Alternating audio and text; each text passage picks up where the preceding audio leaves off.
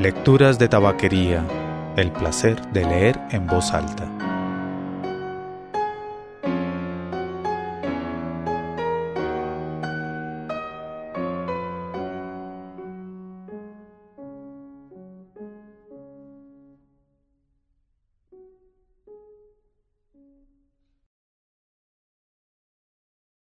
Soy Mauricio Duque Arrubla. Usted escucha Lecturas de Tabaquería, el podcast de lecturas en voz alta. En el día de hoy tendremos el texto de la Charla Nobel que dio la escritora bielorrusa Svetlana Alexievich cuando estuvo en Estocolmo en diciembre de 2015 para recibir el Premio Nobel de Literatura. La charla fue en ruso. La traducción en el sitio de los premios Nobel está en inglés y en ruso y en otros idiomas, y la traducción al español la hice yo, con algo de ayuda de Google Translate.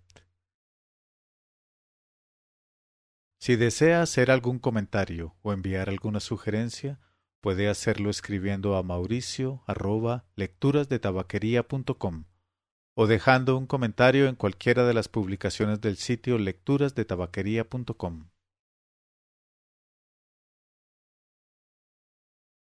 Charla Nobel por Svetlana Alexievich, 7 de diciembre de 2015. No estoy sola en este podio. Hay voces a mi alrededor, cientos de voces. Siempre han estado conmigo desde la infancia. Crecí en el campo. Cuando éramos niños nos encantaba jugar al aire libre, pero al llegar la noche las voces de las mujeres del pueblo que, cansadas, se reunían en bancos cerca de sus cabañas, nos atraían como imanes. Ninguna de ellas tenía esposos, padres o hermanos. No recuerdo a hombres en nuestro pueblo después de la Segunda Guerra Mundial. Durante la guerra, 1 de cada 4 bielorrusos murió, ya sea luchando en el frente o con los partisanos. Después de la guerra, los niños vivíamos en un mundo de mujeres. Lo que más recuerdo es que las mujeres hablaban de amor, no de muerte. Contarían historias sobre despedirse de los hombres que amaban el día antes de ir a la guerra. Hablarían de esperarlos y de cómo seguían esperando. Habían pasado los años, pero seguían esperando. No me importa si perdió los brazos y las piernas, lo cargaré. Sin brazos, sin piernas. Creo que he sabido lo que es el amor desde la infancia. Aquí hay algunas melodías tristes del coro que escucho. Primera voz. ¿Por qué quieres saber todo esto? Es muy triste. Conocí a mi esposo durante la guerra. Yo estaba en una tripulación de tanques que llegó hasta Berlín.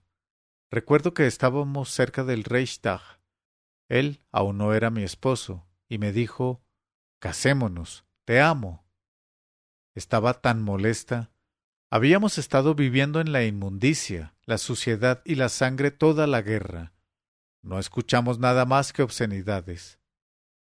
Le respondí, «Primero haz de mí una mujer, dame flores, susurra dulces nadas. Cuando me desmovilicen, me haré un vestido».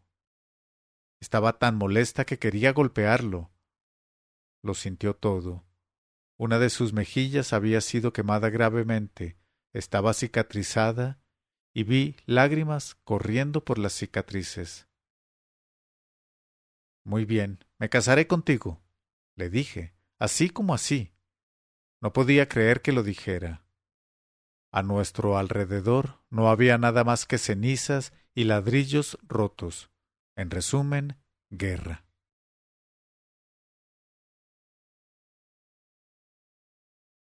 Segunda voz. Vivíamos cerca de la planta nuclear de Chernóbil. Estaba trabajando en una panadería, haciendo empanadas. Mi esposo era bombero. Acabábamos de casarnos y nos tomábamos de la mano incluso cuando íbamos a la tienda. El día que explotó el reactor, Mi esposo estaba de servicio en la estación de bomberos. Respondieron a la llamada en mangas de camisa, con ropa normal. Hubo una explosión en la central nuclear, pero no se les dio ninguna ropa especial. Así era como vivíamos, ¿sabes? Trabajaron toda la noche, apagando el fuego, y recibieron dosis de radiación incompatibles con la vida. A la mañana siguiente fueron trasladados directamente a Moscú. Enfermedad grave por radiación. No vives más de unas pocas semanas. Mi esposo era fuerte, un atleta, y fue el último en morir. Cuando llegué a Moscú, me dijeron que estaba en una cámara especial de aislamiento y que no se permitía la entrada a nadie. Pero lo amo, le supliqué. Los soldados los están cuidando. ¿A dónde crees que vas? Lo amo. Discutieron conmigo. Este ya no es el hombre que amas, es un objeto que requiere descontaminación. ¿Lo entiendes? Seguí diciéndome lo mismo una y otra vez. Amo, amo. Por la noche subía por la escalera de incendios para verlo. O le preguntaría a los conserjes nocturnos. Les pagué dinero para que me dejaran entrar. No lo abandoné, estuve con él hasta el final. Unos meses después de su muerte di a luz a una niña, pero ella vivió solo unos días. Estábamos tan emocionados por ella, y la maté. Ella misma me salvó, absorbió toda la radiación. Era tan pequeña, pequeñita, pequeñita, pero los amaba a ambos. ¿Realmente puedes matar con amor? ¿Por qué el amor y la muerte están tan cerca? Siempre se unen. ¿Quién puede explicarlo? Ante la tumba me arrodillo. Tercera voz. La primera vez que maté a un alemán tenía 10 años y los partisanos ya me estaban llevando a las misiones. Este alemán yacía en el suelo, herido. Me dijeron que tomara su pistola. Corrí y él agarró la pistola con las 2 manos y me la apuntó a la cara. Pero él no logró disparar primero. Yo lo hice. No me asustó matar a alguien, y nunca pensé en él durante la guerra. Mucha gente fue asesinada. Vivíamos entre los muertos. Me sorprendió cuando, de repente, tuve un sueño sobre ese alemán, muchos años después. Salió de la nada. Seguí soñando lo mismo una y otra vez. Yo estaba volando y él no me dejaba ir. Despegando, volando, volando. Él se recupera y yo caigo con él. Caigo en una especie de pozo. O bien quiero levantarme, pararme, pero no me deja. Por él no puedo volar lejos. El mismo sueño me persiguió durante décadas. No podía contarle a mi hijo sobre ese sueño. Él era joven, yo no podía. Le leí cuentos de hadas.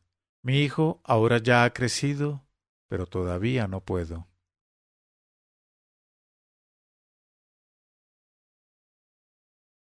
Flaubert se llamaba a sí mismo una pluma humana. Yo diría que soy un oído humano. Cuando camino por la calle y atrapo palabras, frases y exclamaciones, siempre pienso, ¿cuántas novelas desaparecen sin dejar rastro? Desaparecen en la oscuridad. No hemos sido capaces de capturar el lado conversacional de la vida humana para la literatura. No lo apreciamos, no nos sorprende ni nos alegra, pero me fascina y me ha hecho su cautiva. Me encanta cómo hablan los humanos. Me encanta la voz humana solitaria. Es mi mayor amor y pasión. El camino hacia este podio ha sido largo, casi 40 años, yendo de persona a persona, de voz en voz. No puedo decir que siempre he estado dispuesta a seguir este camino. Muchas veces me han sorprendido y asustado los seres humanos. He experimentado deleite y repulsión. A veces he querido olvidar lo que escuché, volver a una época en la que vivía en la ignorancia. Más de una vez, sin embargo, he visto lo sublime en la gente y he querido llorar. Viví en un país donde la muerte nos fue enseñada desde la infancia. Nos enseñaron la muerte. Se nos dijo que los seres humanos existen para dar todo lo que tienen, para consumirse, para sacrificarse. Nos enseñaron a amar a las personas con armas. Si hubiera crecido en un país diferente, no podría haber recorrido este camino. El mal es cruel. Tienes que ser inoculado contra él. Crecimos entre verdugos y víctimas, incluso si nuestros padres vivían con miedo y no nos decían todo, y la mayoría de las veces no nos decían nada. El aire mismo de nuestra vida estaba envenenado. El mal nos vigilaba atentamente. He escrito 5 libros, pero siento que todos ellos son un solo libro, un libro sobre la historia de una utopía. Varlam Shalamov escribió una vez: fui un participante en la batalla colosal, una batalla que se perdió, por la renovación genuina de la humanidad. Reconstruyo la historia de esa batalla, sus victorias y sus derrotas, la historia de cómo la gente quería construir el reino celestial en la tierra, paraíso, la ciudad del sol. Al final, todo lo que quedó fue un mar de sangre, millones de vidas humanas arruinadas. Hubo un tiempo, sin embargo, cuando ninguna idea política del siglo XX era comparable al comunismo, o la Revolución de Octubre como su símbolo. Un momento en que nada atrajo a los intelectuales occidentales y a la gente de todo el mundo, más poderosa o emocionalmente. Raymond Aron llamó a la Revolución rusa el opio de los intelectuales. Pero la idea del comunismo tiene al menos 2000 años. Podemos encontrarlo en las enseñanzas de Platón sobre un estado ideal y correcto, en los sueños de Aristófanes sobre un tiempo en el que todo pertenecerá a todos, en Tomás Moro y Tommaso Campanella, más tarde en Saint-Simon, Fourier y Robert Owen. Hay algo en el espíritu ruso que lo obliga a tratar de convertir estos sueños en realidad. Hace 20 años nos despedimos del Imperio Rojo, de los soviéticos, con maldiciones y lágrimas. Ahora podemos mirar ese pasado con más calma, como un experimento histórico. Esto es importante porque los argumentos sobre el socialismo no se han calmado. Una nueva generación ha crecido con una imagen diferente del mundo, pero muchos jóvenes están leyendo a Marx y Lenin de nuevo. En las ciudades rusas hay nuevos museos dedicados a Stalin y se le han erigido nuevos monumentos. El Imperio Rojo se ha ido, pero el hombre rojo, Homo Sovieticus, permanece. Él perdura. Mi padre murió hace poco. Creyó en el comunismo hasta el final. Conservó su carnet de miembro del partido. No me atrevo a usar la palabra Sovok, ese epíteto despectivo para la mentalidad soviética, porque entonces tendría que aplicarla a mi padre y a otros cercanos a mí, mis amigos. Todos ellos vienen del mismo lugar, el socialismo. Entre ellos hay muchos idealistas, románticos. Hoy en día a veces se les llama románticos de la esclavitud, esclavos de la utopía. Creo que todos ellos podrían haber vivido vidas diferentes, pero vivieron vidas soviéticas. ¿Por qué? Busqué la respuesta a esa pregunta durante mucho tiempo. Viajé por todo el vasto país que una vez se llamó la Unión de Repúblicas Socialistas Soviéticas y grabé miles de cintas. Era socialismo y era simplemente nuestra vida. He recopilado la historia del socialismo doméstico, interior, poco a poco. la historia de cómo se desarrolló en el alma humana. Me atrae ese pequeño espacio llamado ser humano, un solo individuo. En realidad, ahí es donde sucede todo.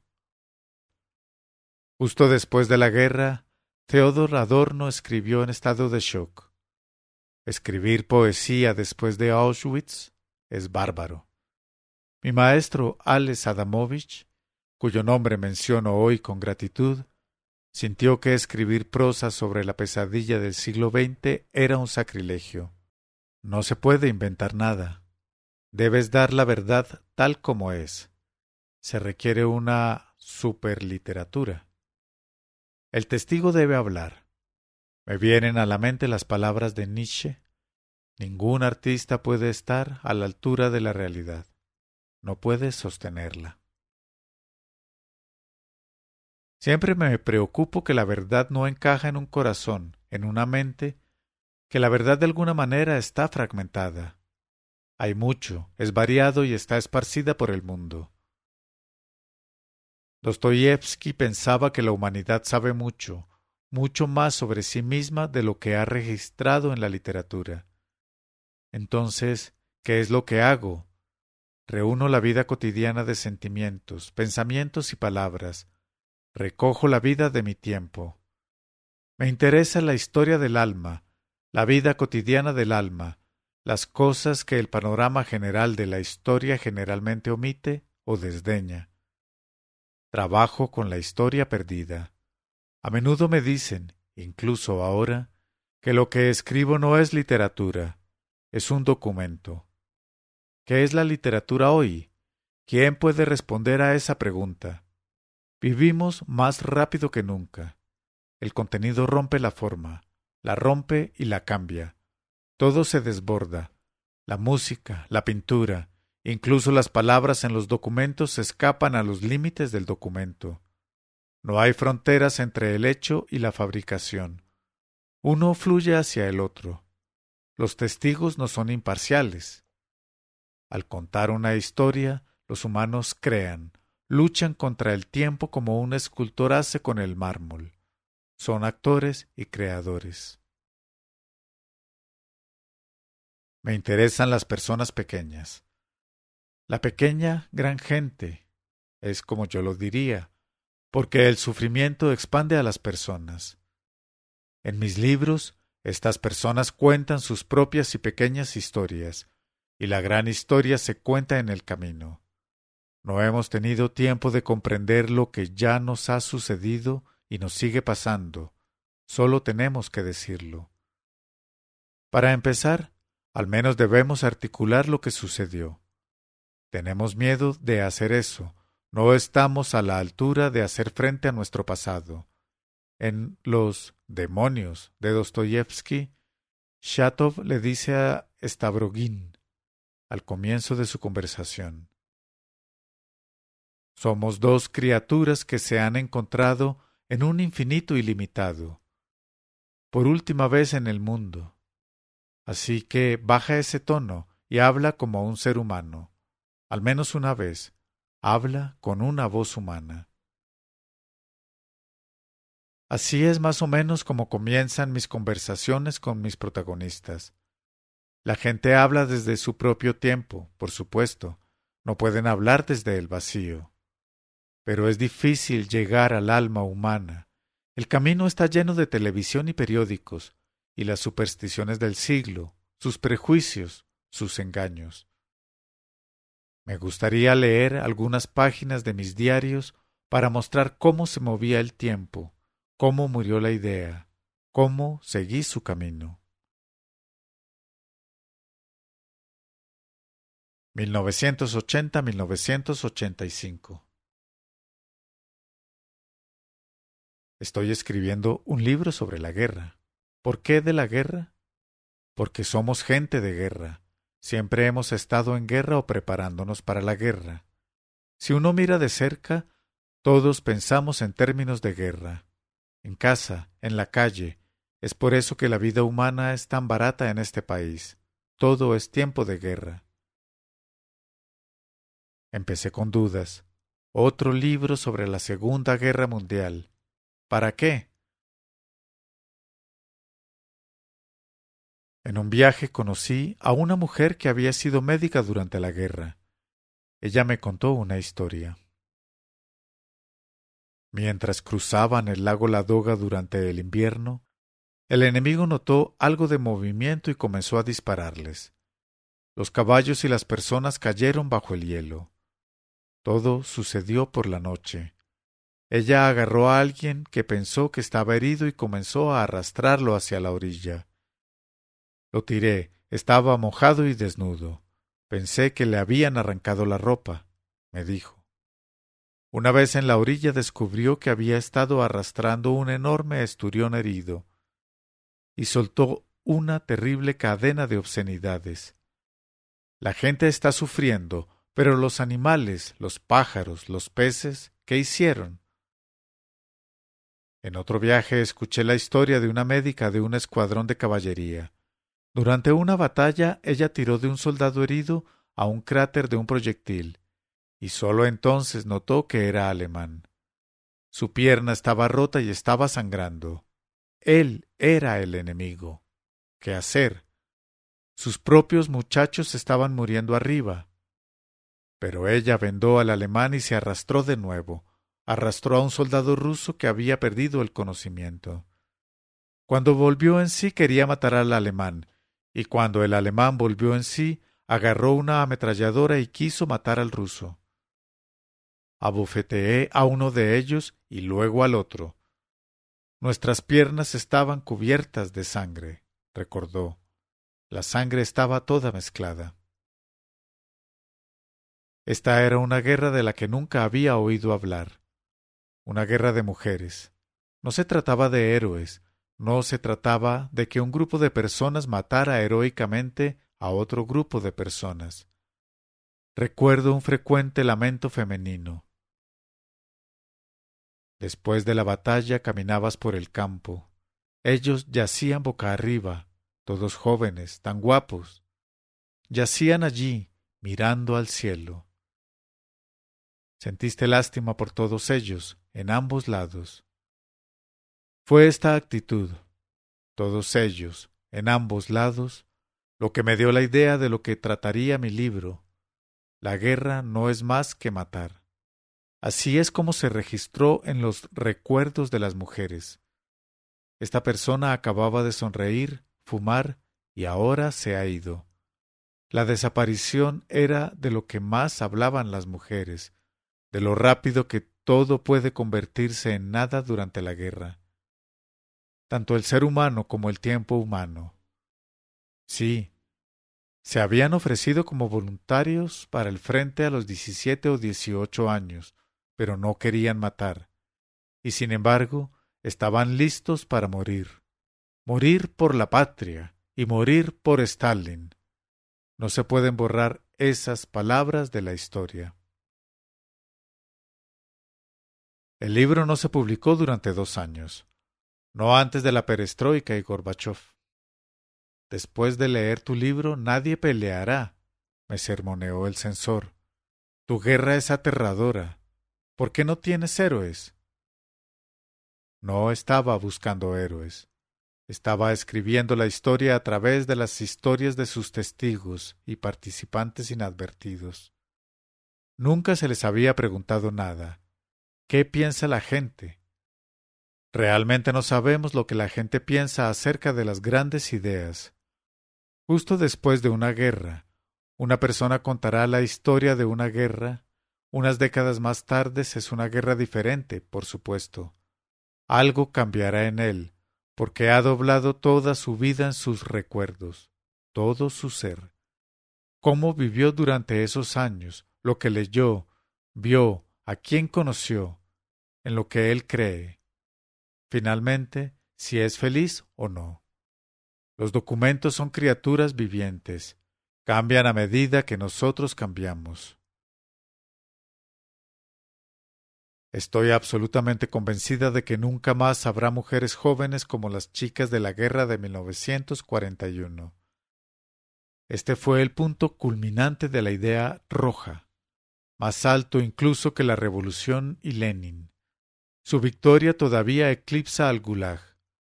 Amo mucho a estas mujeres, pero no se podía hablar con ellas sobre Stalin o sobre el hecho de que después de la guerra trenes enteros de los vencedores más audaces y francos fueron enviados directamente a Siberia. El resto regresó a casa y guardó silencio. Una vez escuché: la única vez que fuimos libres fue durante la guerra, en el frente. El sufrimiento es nuestro capital, nuestro recurso natural, no el petróleo o el gas, sino el sufrimiento. Es lo único que somos capaces de producir consistentemente. Siempre estoy buscando la respuesta. ¿Por qué nuestro sufrimiento no se convierte en libertad? ¿Es realmente todo en vano? Shahadayev tenía razón. Rusia es un país sin memoria. Es un espacio de amnesia total, una conciencia virgen para la crítica y la reflexión. Pero grandes libros se apilan bajo nuestros pies. 1989. Estoy en Kabul. Ya no quiero escribir sobre la guerra, pero aquí estoy en una guerra real. El periódico Pravda dice: estamos ayudando al hermano pueblo afgano a construir el socialismo. La gente de la guerra y los objetos de guerra están en todas partes. Tiempo de guerra. No me llevaron a la batalla ayer. Quédate en el hotel, jovencita. Tendremos que responder por ti después. Estoy sentada en el hotel, pensando. Hay algo inmoral en escudriñar el coraje de otras personas y los riesgos que corren. He estado aquí durante 2 semanas y no puedo evitar la sensación de que la guerra es un producto de la naturaleza masculina, lo cual es insondable para mí. Pero los accesorios cotidianos de la guerra son grandiosos. Descubrí por mí misma que las armas son hermosas. Ametralladoras, minas, tanques. El hombre ha pensado mucho en la mejor manera de matar a otros hombres. La eterna disputa entre la verdad y la belleza. Me mostraron una nueva mina italiana y mi reacción, femenina, fue: es hermosa. ¿Por qué es hermosa? Me explicaron precisamente, en términos militares. Si alguien conduce o pisa esta mina así, en un cierto ángulo, no quedaría nada más que medio cubo de carne. La gente habla de cosas anormales aquí como si fueran normales, dadas por sentadas. Bueno, ya sabes, es guerra. Nadie se vuelve loco por estas imágenes. Por ejemplo, hay un hombre tirado en el suelo que no fue asesinado por los elementos, no por el destino, sino por otro hombre. Observé la carga de un tulipán negro, el avión que transporta a las víctimas a casa en ataúdes de zinc. Los muertos a menudo están vestidos con viejos uniformes militares de los años 40, con jodhpurs. A veces ni siquiera hay suficientes para todos. Los soldados estaban charlando. Acaban de entregar algunos nuevos a los refrigeradores. Huele a jabalí que se echó a perder. Voy a escribir sobre esto. Me temo que nadie en casa me creerá. Nuestros periódicos solo escriben sobre callejones de amistad plantados por soldados soviéticos. Hablo con los chicos. Muchos han venido voluntariamente. Pidieron venir aquí. Observo que la mayoría son de familias educadas. La intelectualidad, maestros, médicos, bibliotecarios. En una palabra, gente libresca.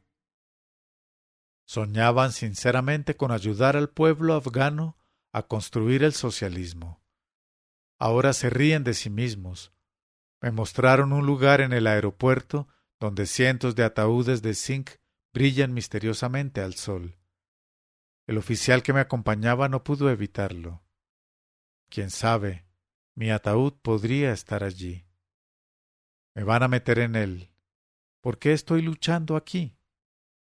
Sus propias palabras lo asustaron, e inmediatamente dijo: No escribas eso. Por la noche sueño con los muertos. Todos tienen miradas de sorpresa en sus rostros. ¿Qué? ¿Quieres decir que me mataron? ¿Realmente me han matado? Conduje hasta un hospital para civiles afganos con un grupo de enfermeras. Trajimos regalos para los niños: juguetes, dulces, galletas. Tenía unos 5 osos de peluche. Llegamos al hospital, un cuartel largo. Nadie tiene más que una manta para la ropa de cama. Una joven afgana se me acercó sosteniendo a un niño en sus brazos. Ella quería decir algo. En los últimos 10 años casi todos aquí han aprendido a hablar un poco de ruso, y le entregué al niño un juguete que tomó con los dientes. ¿Por qué sus dientes?, pregunté sorprendida. Ella quitó la manta de su pequeño cuerpo. Al niño le faltaban ambos brazos. Fue cuando tus rusos bombardearon. Alguien me sostuvo cuando comencé a caer. Vi nuestros cohetes Grad convertir aldeas en campos arrasados. Visité un cementerio afgano que tenía aproximadamente la longitud de una de sus aldeas. En algún lugar en medio del cementerio, una anciana afgana estaba gritando. Recordé el aullido de una madre en un pueblo cerca de Minsk, cuando llevaron un ataúd de zinc a la casa. El grito no era humano ni animal. Se parecía a lo que escuché en el cementerio de Kabul. Tengo que admitir que no me liberé de una vez. Fui sincera con mis sujetos y confiaron en mí. Cada uno de nosotros tiene su propio camino hacia la libertad. Antes de Afganistán, creía en el socialismo con rostro humano. Regresé de Afganistán libre de todas las ilusiones. Perdóname, padre, le dije cuando lo vi.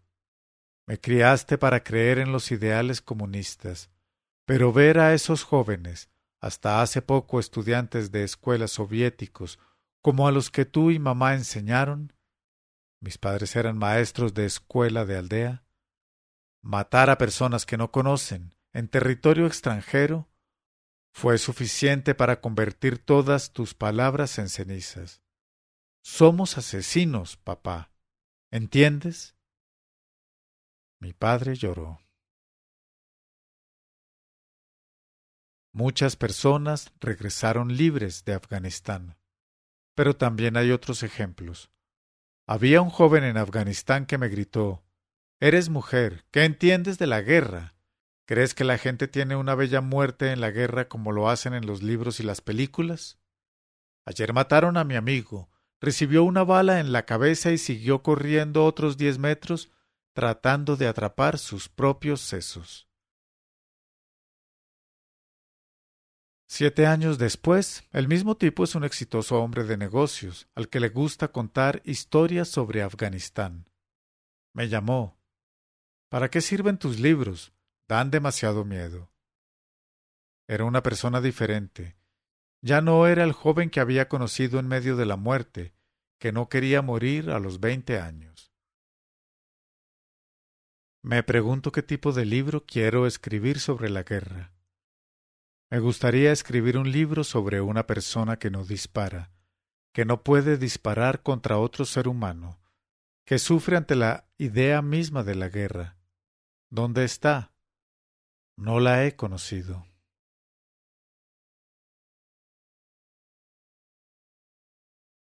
1990-1997. La literatura rusa es interesante porque es la única literatura que cuenta la historia de un experimento llevado a cabo en un país enorme. A menudo me preguntan, ¿por qué siempre escribe sobre la tragedia? Porque así es como vivimos. Ahora vivimos en diferentes países, pero la gente roja está en todas partes. Salen de esa misma vida y tienen los mismos recuerdos. Me resistí a escribir sobre Chernóbil durante mucho tiempo. No sabía cómo escribir sobre eso, qué instrumento usar, cómo abordar el tema. El mundo casi nunca había oído hablar de mi pequeño país, oculto en un rincón de Europa, pero ahora su nombre estaba en la lengua de todos. Nosotros, los bielorrusos, nos habíamos convertido en la gente de Chernóbil, el primero en encontrar lo desconocido. Ahora estaba claro. Además de los desafíos comunistas, étnicos y religiosos nuevos, hay desafíos más globales y salvajes que nos esperan, aunque por el momento son invisibles. Algo se abrió un poco después de Chernóbil. Recuerdo a un viejo taxista maldiciendo desesperado cuando una paloma golpeó el parabrisas. Todos los días 2 o 3 pájaros se estrellan contra el auto, pero los periódicos dicen que la situación está bajo control. Las hojas en los parques de la ciudad fueron rastrilladas, sacadas de la ciudad y enterradas. El suelo fue cortado de las áreas contaminadas y enterrado, también. La tierra fue enterrada en la tierra. La leña fue enterrada, y la hierba. Todos parecían un poco locos. Un viejo apicultor me dijo. Salí al jardín esa mañana y faltaba algo, un sonido familiar. No había abejas, no podía oír una sola abeja, ni una. ¿Qué? ¿Qué pasa? Tampoco volaron el segundo día, ni el tercero. Luego nos dijeron que hubo un accidente en la central nuclear, y no está muy lejos. Pero no supimos nada al respecto durante mucho tiempo. Las abejas lo sabían, pero nosotros no. Toda la información sobre Chernóbil en los periódicos estaba en lenguaje militar. Explosión, héroes, soldados, evacuación. La KGB trabajaba justo en la estación. Buscaban espías y saboteadores. Circularon rumores de que el accidente fue planeado por los servicios de inteligencia occidentales con el fin de socavar el campo socialista. El equipo militar estaba en camino a Chernóbil. Los soldados llegaban. Como de costumbre, el sistema funcionó como si fuera tiempo de guerra, pero en este nuevo mundo, un soldado con una nueva ametralladora brillante era una figura trágica. Lo único que podía hacer era absorber grandes dosis de radiación y morir cuando regresara a casa. Ante mis ojos la gente pre-Chernóbil se convirtió en la gente de Chernóbil. No podías ver la radiación, ni tocarla, ni olerla. El mundo a tu alrededor era familiar y desconocido. Cuando viajé a la zona me dijeron de inmediato, no recojas las flores, no te sientes en la hierba, no bebas agua de un pozo. La muerte se escondía en todas partes, pero ahora era un tipo diferente de muerte. Usaba una máscara nueva, en un disfraz desconocido. Los ancianos que habían vivido la guerra estaban siendo evacuados de nuevo. Miraron al cielo. El sol brilla, no hay humo, ni gas, nadie está disparando. ¿Cómo puede ser esto una guerra? Pero tenemos que convertirnos en refugiados. Por las mañanas todos tomaban los periódicos, ávidos de noticias, y luego los dejaban decepcionados. No se habían encontrado espías. Nadie escribió sobre los enemigos del pueblo. Un mundo sin espías y enemigos del pueblo tampoco era familiar. Este fue el comienzo de algo nuevo. Siguiendo los pasos de Afganistán, Chernóbil nos hizo personas libres. Para mí el mundo se separó. Dentro de la zona no me sentía bielorrusa, ni ucraniana, sino representante de una especie biológica que podía ser destruida. Dos catástrofes coincidieron. En el ámbito social, la Atlántida socialista se estaba hundiendo, y en lo cósmico estaba Chernóbil. El colapso del imperio molestó a todos. La gente estaba preocupada por la vida cotidiana. ¿Cómo y con qué comprar cosas? ¿Cómo sobrevivir? ¿En qué creer? ¿Qué estandartes seguir esta vez? ¿O necesitamos aprender a vivir sin ninguna gran idea? Esto último tampoco era familiar, ya que nadie había vivido de esa manera. Cientos de preguntas se enfrentó el hombre rojo, pero estaba solo. Nunca había estado tan solo como en aquellos primeros días de libertad. Estaba rodeada de gente en estado de shock. Los escuché. Cierro mi diario. ¿Qué nos pasó cuando el imperio se derrumbó? Anteriormente el mundo había estado dividido. Había verdugos y víctimas. Ese era el gulag. Hermanos y hermanas. Esa fue la guerra. El electorado era parte de la tecnología y del mundo contemporáneo. Nuestro mundo también se había dividido entre los que estaban encarcelados y los carceleros. Hoy hay una división entre eslavófilos y occidentalizadores, fascistas traidores y patriotas, y entre los que pueden comprar cosas y los que no. Esto último, yo diría, fue lo más cruel de las pruebas para seguir al socialismo, porque no hace mucho tiempo todos habían sido iguales. El hombre rojo no pudo entrar en el reino de la libertad que había soñado alrededor de la mesa de su cocina. Rusia se dividió sin él y se quedó sin nada, humillado y robado, agresivo y peligroso. Estos son algunos de los comentarios que escuché mientras viajaba por Rusia. La modernización solo ocurrirá aquí con sharashkas, esos campos de prisioneros para científicos y pelotones de fusilamiento. Los rusos realmente no quieren ser ricos, incluso le tienen miedo. ¿Qué quiere un ruso? Solo una cosa, que nadie más se haga rico, no más rico que él. No hay personas honestas aquí, pero hay personas santas. Nunca veremos una generación que no haya sido azotada. Los rusos no entienden la libertad, necesitan al cosaco y al látigo. Las dos palabras más importantes en ruso son guerra y prisión. Robas algo, te diviertes, te encierran, sales y luego terminas de nuevo en la cárcel. La vida rusa debe ser viciosa y despreciable. Entonces el alma se eleva, se da cuenta de que no pertenece a este mundo. Cuanto más sucias y sangrientas son las cosas, más espacio hay para el alma. Nadie tiene la energía para una nueva revolución o la locura. Sin espíritu.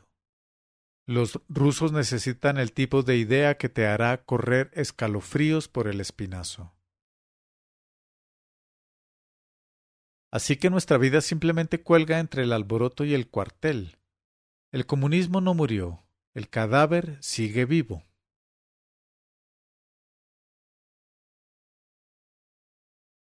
Me tomaré la libertad de decir que perdimos la oportunidad que tuvimos en la década de 1990. Se planteó la pregunta, ¿qué tipo de país deberíamos tener? ¿Un país fuerte o uno digno donde la gente pueda vivir decentemente? Elegimos lo primero, un país fuerte. Una vez más estamos viviendo en una era de poder. Los rusos están luchando contra los ucranianos, sus hermanos. Mi padre es bielorruso, mi madre ucraniana. Así es para muchas personas. Los aviones rusos están bombardeando Siria. Un tiempo lleno de esperanza ha sido reemplazado por un tiempo de miedo. La era ha cambiado y retrocedido en el tiempo. El tiempo en el que vivimos ahora es de segunda mano. A veces no estoy segura de haber terminado de escribir la historia del hombre rojo. Tengo 3 hogares. Mi tierra bielorrusa, la patria de mi padre, donde he vivido toda mi vida. Ucrania, la patria de mi madre, donde nací. Y la gran cultura de Rusia, sin la cual no puedo imaginarme. Todos son muy queridos para mí, pero en esta época es difícil hablar de amor.